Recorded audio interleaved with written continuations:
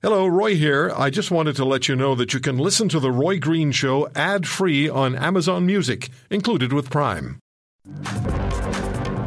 What this act has done, and many other initiatives of the federal government have done, is really try to circumvent the very Constitution that is so important to this country, and most certainly circumvent some of the provincial jurisdiction that Constitution protects. Talking about the Impact Assessment Act and the decision rendered by the Supreme Court of Canada, a rather progressive court, might have surprised a few people, and maybe including the Premier of Saskatchewan and the Premier of Alberta, who we're about to talk to.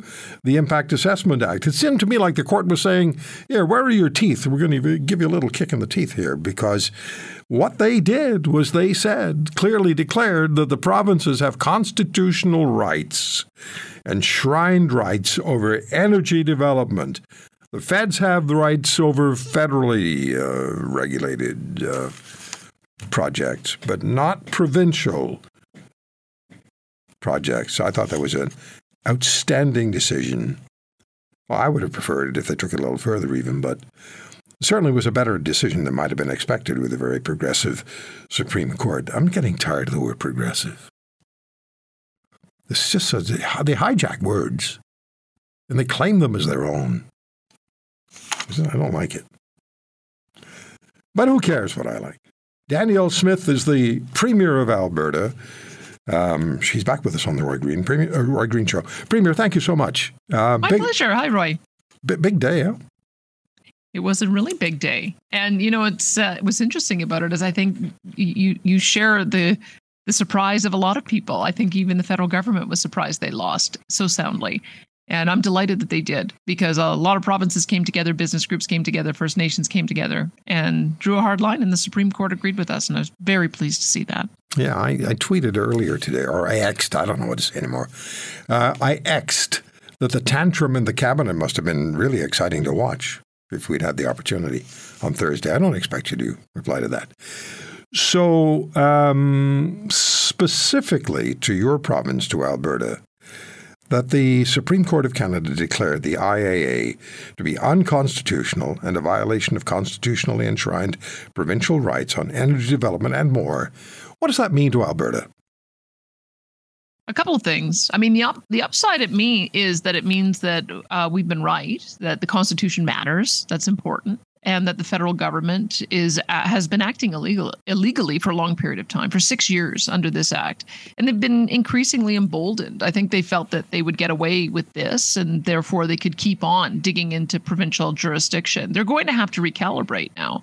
They're not going to be able to bring through unilaterally an emissions cap on oil and natural gas, or emissions cap on fertilizer, or emissions caps on methane, or tell the provinces how to manage their electricity grid. These are things that have to be done collaboratively, which is what I've been saying all along. I want to work with the federal government on reaching shared objectives, but they can no longer act as if they've got unilateral power to dictate in our areas of jurisdiction. And we'll be standing firm to make sure that they uphold what the Supreme Court has said. So economically, just from the economics perspective, what does that mean to Alberta, and what does it mean to Canada in a greater context? Well, I can tell you we have lost tens of billions of dollars of investment because of the uncertainty. The one I made an example of, and the one that is, I think, underscores just how dramatic these projects are when they don't have certainty, was the Tech Frontier mine that was proposed. It would have been a $20.6 billion oil sands project, and they pulled the plug because they couldn't see a pathway through under this new act to getting an approval. And so if that's one project that would have been a $20 billion investment, then you have to wonder how many others there are. I know for sure that the reason why I don't have any projects in the queue to build baseload power out of natural gas in our grid in Alberta is because of the uncertainty that the federal government has created. And so we have tens of billions of dollars of additional investment that we need to have to build out our grid as we grow, build it out based on what makes sense for our economy. And now we'll be able to put that back on track. And energy, as we know, is the source of all industry. And so the spin-off and knock-on effects of being able to get a reliable, growing power grid, it's hard for me to estimate. But we are going to assert ourselves in areas of jurisdiction. We are going to build. We are open for business. We will work with the federal government on a 2050 carbon neutrality target. And we're going to, I think, continue to attract investment from around the world. And I'm excited about it. Well, the Trudeau government is hanging on to federal governance by the proverbial skin on their teeth. They know that. You know that. I know that. Canadians know that. Polling tells us that.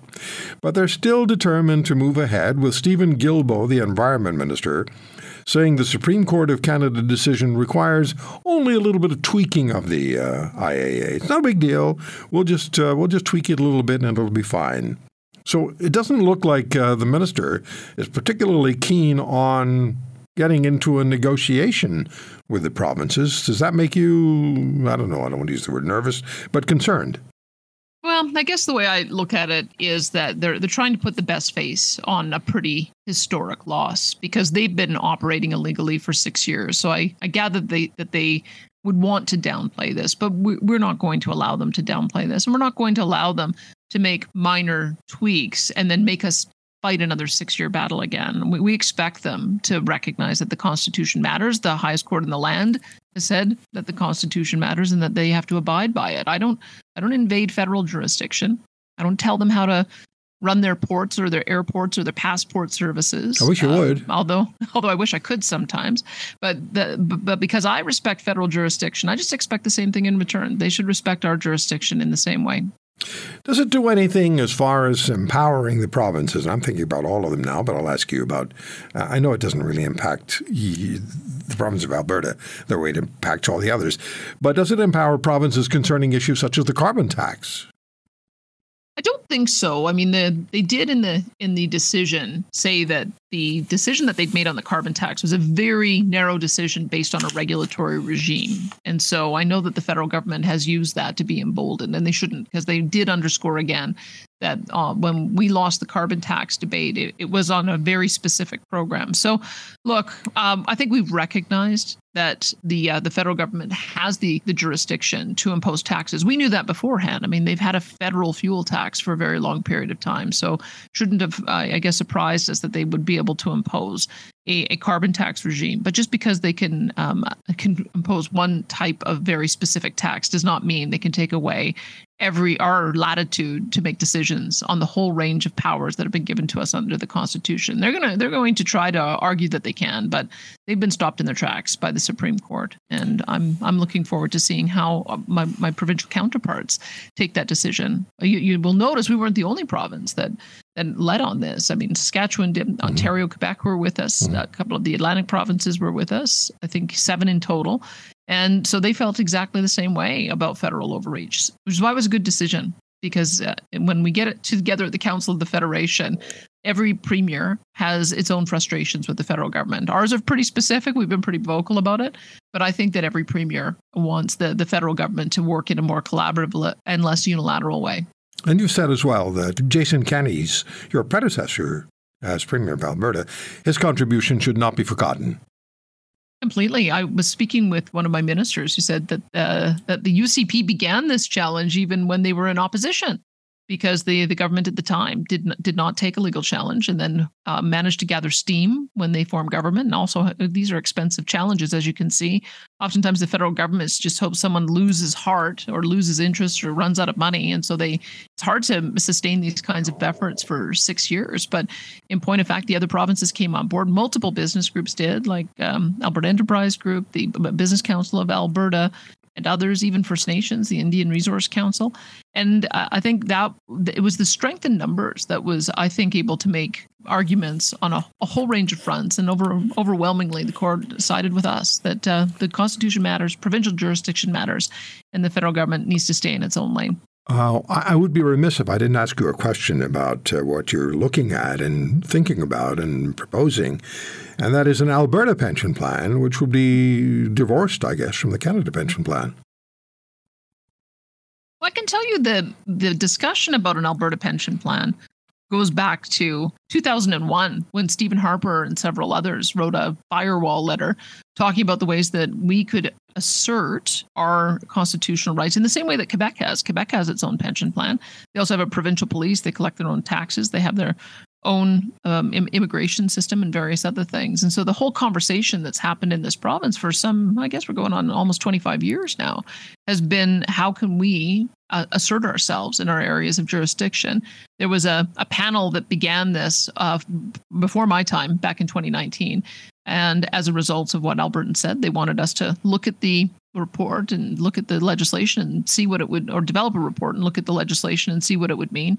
And that's what they did. So I feel like I'm just finishing the work that had begun and that Albertans had asked us to do. And now it's up to Albertans to decide, having looked at the act, or having looked at the amount of dollars we'd be entitled to, whether or not they want to go forward with it. I mean, I hope the rest of the country understands why Alberta is so frustrated.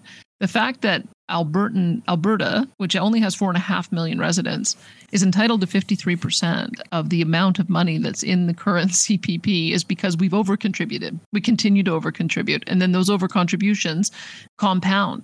And I guess the question should be asked is, why is a small province with only 4.5 million people consistently expected to carry the freight on every single federal government program? Because the federal government does this to us all the time. They overtax us, and then they do not deliver back an equivalent amount of benefits. And that's what I think Albertans are frustrated about. So that's part of the conversation we've been having a long time. And we would like a new relationship with the rest of the country. We'd like a new relationship with Ottawa.